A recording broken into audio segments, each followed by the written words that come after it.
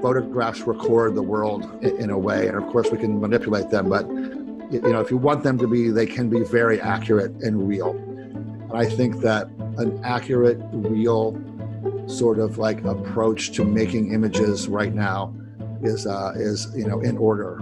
It could be something that would just be, I think it's what everybody should do.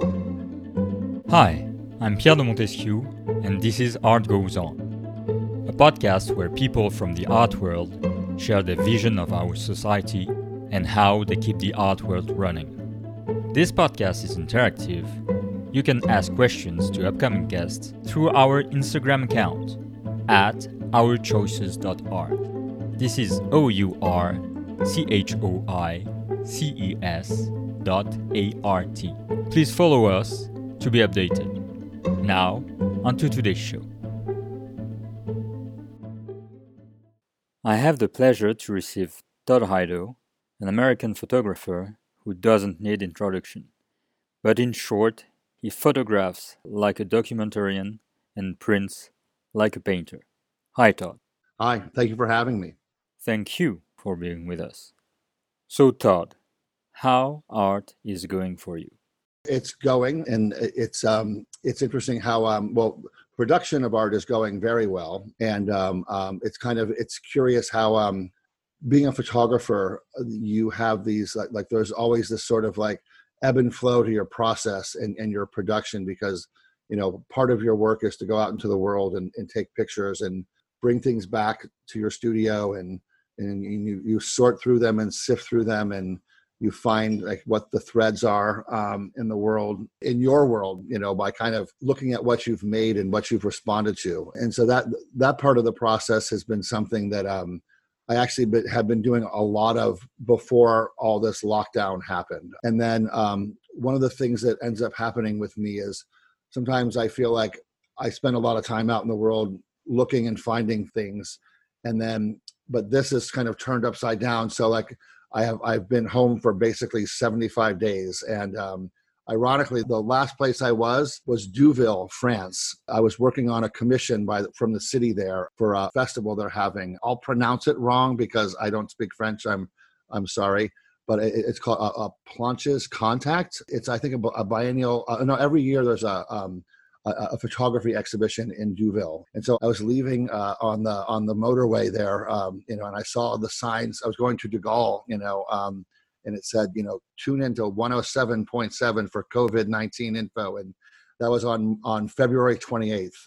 And I'd been there for a couple of weeks shooting for this commission, and it was wonderful. And I really have to say one thing about I really am so excited and lucky that the French people there's something about my work that they respond to, and I feel very lucky for that. And I respond to many things French as well. But it was just, as a last experience photographing, it was a really good one, because I was with, the director of the festival, and other artists that were from like different parts of the country, and they were there doing their work, and we were all sort of like, it was kind of like as close as I've been in a while to like an artist residency. We all stayed in the same house, and we all would go out each day and photograph, and we would eat dinner together if we could. And it was just a really super positive experience for me to have as my last out in the world time of photographing. So that was sort of what I was doing up until this lockdown happened. As soon as I got home, things started to close up, and we all know what happens next. But it's curious as an artist, like I mentioned, as a photographer, like out in the world, time is about a third of your time, and then 2/3 of the time is really sort of in your studio, editing and sequencing and picking images, and then working on your printing. And that's sort of what I've done in the last 75 days. Is I've been sorting through images for shows that I have coming up, and then working on sorting my images from this the commission in Deauville. And I've just been really like extra focused on that, because it's been something that's was really fresh. And so I'm happy for being able to spend my time focusing in on that kind of stuff. When you were in Deauville, there was already the threat of a lockdown. Yeah. Was it a topic you discussed with the other artists of the festival? I don't think any of us, I remember the last night I was there, And I remember there was a young man from Milan, but he had been in France for a while. And of course, when you're on an artist residency and you're in your 20s, you don't really spend all your time looking at the news. But that's something I'm not 20, and I look at the news all the time. And I feel like none of us really understood exactly what was coming. I actually let him know that, like, oh, they closed Italy. And he was like, what? And it was a surprise, I mean, it just occurred.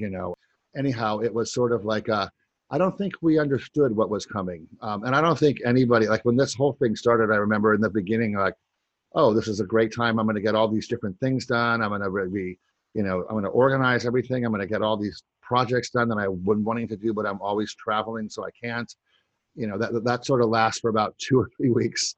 Your spirit for, like, I'm going to learn how to, like, people say, like, bake bread, but I mean, that's a metaphor for me is, so I think that we didn't really know what was coming. So we didn't really have a discussion about it. I do know that it's good to be able to have the shooting experience behind us. And I think, and we're all producing work for this exhibition that will hopefully occur in October in Deauville. But other than that, we were just sort of off doing our own thing, as photographers do. Then the lockdown occurred. As you are doing a lot of workshops, you're a lot in contact with artists and photographers. Have you heard anything from them? Like everybody else, all the things that were planned were canceled. Like I was actually supposed to go to Italy to photograph and be involved in a festival there. And then that was canceled. That was the first thing canceled. I actually was the one that canceled that because I was like, I'm not going to go to Italy because I might be stuck in Italy. Because I unfortunately know a man that's been in China since January, and he's been stuck there. He finally made it through to Hong Kong, but he lives in San Francisco, and he hasn't been home since January. And so I was aware of, like, we kind of were following him, and I was aware of, like, what could be coming, because whatever was happening there was going to probably happen elsewhere. So anyway, the Italian trip was canceled, and then as soon as I got back, there was a workshop I was supposed to do in Montana, in Chico Hot Springs, which was a really exciting thing for the Charcoal Book Club. And there were some really amazing photographers coming, and we were like, it's one of those things where you look forward to, like, doing it because, like, your colleagues are there, and there's like 7 different people that you're excited about being around, in addition to all the students that would be there. And that was canceled. And then Palm Springs workshop was canceled, and then Photo London was canceled, and so on and so on. And we'll see what happens in the fall. And like I'd been discussing earlier, I really hope that people just sort of try to be patient and just sort of be careful and understand that, science is what leads this, and our behavior is what protects us. And those are the 2 facts that we know. You're, of course, doing interiors and portrait photos, but most people know you through your landscapes photographs. Did you have the opportunity to go out and take photos despite the lockdown? I've taken a few photos. I've taken pictures of landscapes because, like, very early on, I realized that, like, your car is a space shuttle, and you can kind of take this little space shuttle out into the world. And for me, conveniently, many of the landscape pictures I take, I actually am in the car anyway. And so that was a really easy transition. And I've gone out a few times to photograph, but I'm not super interested in the empty streets of San Francisco, because actually a lot of times when I photograph them or the suburbs, I find that isolation anyhow, especially when working at night. There are images that are like, they look just exactly the same now, as opposed to whether they're locked down or not. Maybe there's just more people home. And curiously, like I actually when I take photographs of the houses at night, I just do it. I don't ask permission. I just sort of photograph, and I'm very obvious, and I'm out in the open. I'm not like hiding or anything or sneaking.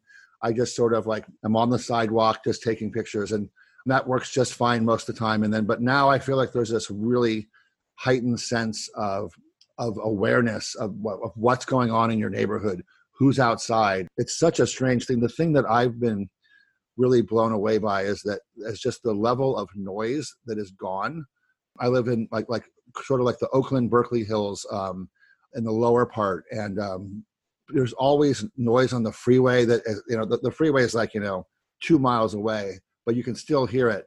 It's totally silent at night. There's no airplanes at all that were going over for a while. There was a while where like I could lean out my window and it was just absolutely silent. And that was such a strange thing. I knew that everybody was home, but everybody was sleeping. And it's just, it's curious how people have probably caught up on their sleep, hopefully. But anyway, so I haven't been out a lot photographing. The times I have is, it's hard to tell the difference at this moment. But I will say one thing I've been thinking about is I've been thinking a lot about Dorothea Lange, and I've been thinking about Walker Evans and the Farm Security Administration photographers. And I really feel like there should be some kind of a push or some collective or some umbrella that is able to sort of photograph what's coming, because the visual aspect of what's happened is coming in a couple of months. You know what I mean? Because I don't know about in France, but in America, unrest is starting, very much so. And we're very, very divided for sure. And which is really, really unfortunate. And it makes all of this so much harder. And then, the class divides, the racial divides, like the people that have access to healthcare and that don't have access to healthcare. It's like it's just a glaring example of the failure of America for not having a national healthcare system. And all these things just trickle down into what's going to become chaos in the world and unrest. And it's going to we're talking today on what's our date, May 28th, the things that happened in Minneapolis just 2 days ago are, this racial unrest of about a black man that was killed by a police officer and held him down for 9 minutes, and he died on the street while 4 cops watched and did nothing. They're burning down like the Targets and the grocery stores right across from the police stations. And I can't say I wouldn't do the same thing if that was my community. It's really kind of unfortunate. And I feel like it's all connected together because of the stress and the things that are happening with all of us, and it's, I'm sure your stress is the same as mine. I've talked to my friends that work at the galleries, and, they're all, they have the same kind of nobody really knows what's going to happen right now. You often build your exhibitions and make your books by going back to old photos and mixing them to make a narrative. Did the situation made you look at some of your pictures differently? Yes, actually, that's a really good question because, as you know, a lot of my work, I'm known for taking these photographs that are atmospheric, moody, kind of isolated, lonely images of suburbs at night, or even if it's like a country road in the daytime, it still has that mood to it. And so that's clearly, or at least it's become really clear to me. I've so many people have reached out to me, especially when this first started, just about talking about how, they've known my work for years and they've enjoyed it, but now they really understand it and they feel it in a way that they hadn't quite accessed yet. And it's been kind of remarkable how I've been actually one of the outlets for artists is Instagram and other things that are doing this podcast. And, I've been trying to be out there as much as feels appropriate. And I've put a whole new level of going back into my pictures. I probably posted more in the last 75 days than I have in the whole time I ever had my Instagram account. And because I would post an image that I felt was related to something that I was hearing on the news and just absorbing the feeling that was going on. And people just responded so much, more than ever that I've ever had people respond to my work, just because they could relate to that. And I think that's one of the joys of art. It's actually, it sounds kind of corny, but it's true. It's you make images to speak to somebody else. Images are a language, and more than ever, they're a very important language that we universally speak. And I feel like the images are doing their job, and they're connecting to people, and they're connecting back to me. And I'm really been touched by some of the comments and the things people have written me, just because just saying that, like, even just seeing one picture, like, that makes them feel like they're not alone, in what they're feeling. So anyway, that's a value of looking back through a different lens and recontextualizing your imagery. Your last book was called Bright Black World, and the next one will be called The End Sends Advance Warning. I don't know whether it's fortunate or not, but both titles are quite relevant to the situation. How did you come up with those titles? Yeah, well, it was that title came from, so Bright Black World is something that which is basically a book of, like, primarily landscape photographs, and from all parts of the world, and a lot of them were in the north, because I had been reading these Nordic mythology books like Ragnarok, and then the idea of Fimbulvinter, like the endless apocalyptic winter that comes and never goes away. It's I guess a myth and a fear. And so I made a lot of pictures that sort of like fit with that as an inspiration. And then basically I made that work, and it was also kind of like it echoed with political things that were happening, going on in the world, and they just sort of meshed together. And then there's a really amazing professor of art, Alexander Nemerov, who teaches at Stanford University here, and he wrote the essay for Bright Black World, and the first sentence of that essay it said, "The end sends advance warning." And then he goes on to talk about the work. And then sometimes, and this often happens with me, is sometimes, like, with titles and things, like, I'll get a phrase in my head, or like Bright Black World or House Hunting or whatever, roaming. And just sometimes it just takes like 3 or 4 words, and it puts a scaffolding or like a shape around what it is you're thinking. And then it sort of helps you build like this body of work. It's kind of like an armature in a way. Like, sometimes those words become that, and that's where that comes from. And like you said when you first started commenting, it's like, maybe it's fortunate, maybe unfortunate, but like, before this even happened, like I had that was like in my head as the title of my next book, and boy, it fits really unfortunately well. To go back to Instagram and the web in general, do you feel that photographers are more lucky than other artists because they have a medium that fits perfectly screens? There's no question that for photography, we are very lucky in this situation, that not only can we share things online, and they can look very much like the actual thing looks, but also that we have a platform to share our work that's become a whole language of its own. Like the language of visual images that's happening with so many, like, young people, of course, but like, there's things that like can be summed up with a picture. And of course, there's no, everybody can read a picture, usually, most everybody. So yeah, so I think that photography and video artists are lucky, but in particular photography, because photography is usually a solo experience. Like, you can go out, like I said, I could go out in my little space shuttle and make pictures, and come back to my space station and process the pictures and look at them on my computer, and then send them off and transmit them out to the world. And so that's something that that photographers have, that like just the super ease of doing that, which is really great. But at the same time, almost anyone now can take a picture and publish it. We could say that photography is a quite young art form, and the art photography market is in a good shape. How do you explain that whereas there are so much pictures, art photography kept its value? That's a good question. I think that, I think that it probably has to do with, because of the ease of photography and that anybody can take a picture. There's, of course, like you said, many, many more. There's just an endless stream of photographs. And even though, like, the cameras, our phones, like they take really great pictures. I mean, they're highly tuned devices that sometimes when I'm, I'll just take a picture to just get a geotag, so I know where I was when I took the photograph that I know will become, a print.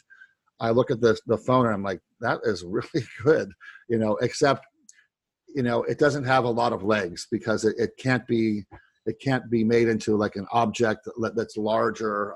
And it can, but like, of course they'll say, oh, there's billboards, but like, you're standing, 50 feet away from the billboard when you see it. But anyway, because of how many photographs there are, I feel like people notice photographs that are, or vision, I guess I hate to say the like my vision, but because it sounds weird, but the way I see things and the way other people see things is really, really unique. And not that I'm not saying that I'm unique. I'm saying that each photographic artist who really like focuses on photography, they end up, coming up with their own way of doing things. And it just sort of naturally comes out, just like, a writer, like the difference between Raymond Carver and, Joan Didion or something like, like writers and things like just their style of writing, the way they do it, like the syntax of the photograph is really, it becomes very prominent and out there. And I think that's how,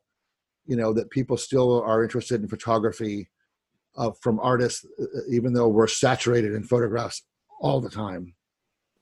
Before going to the end of the show and to conclude its first part, in your landscape photography, you play a lot with lights and shadows, and there's a lot of clouds.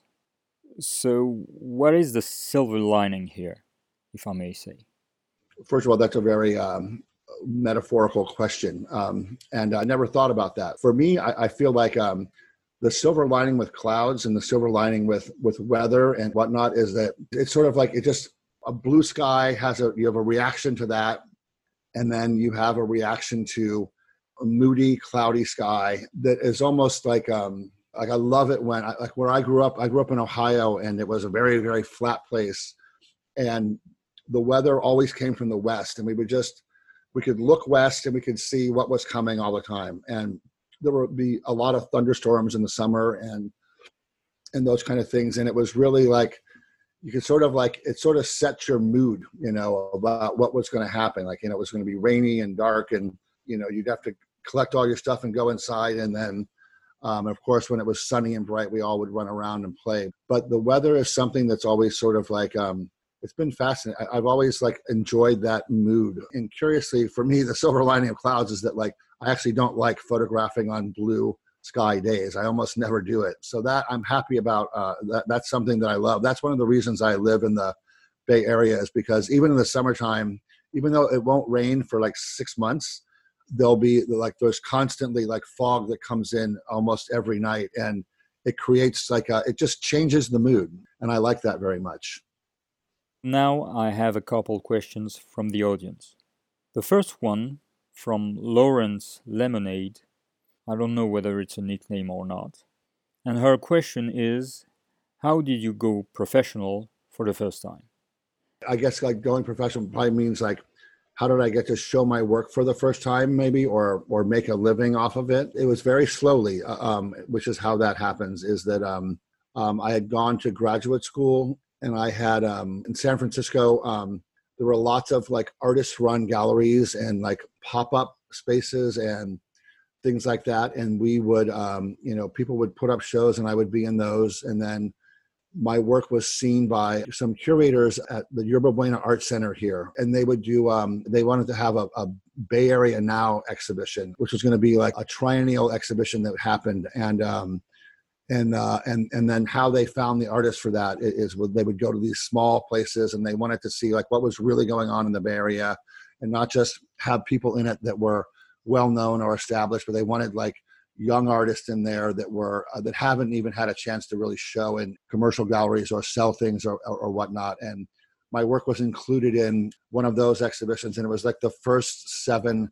house hunting photographs I'd taken, and they were included in this exhibition. And then it wasn't just photography, it was all kinds of different art. Like Barry McGee was one of the people in the show, and Chris Johansson and Margaret Kilgallen are a couple of other people that were, first shown there. That was 20 years ago. It was 1990, longer than that. It was 1998.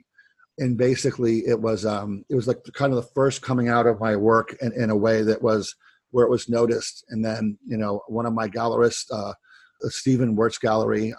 They saw my work there, and then it was shown in a commercial context, and then it just sort of, started to grow after that. And I was lucky. One thing I always know that I've been very, very lucky that is that I make the pictures I want to make because I like them.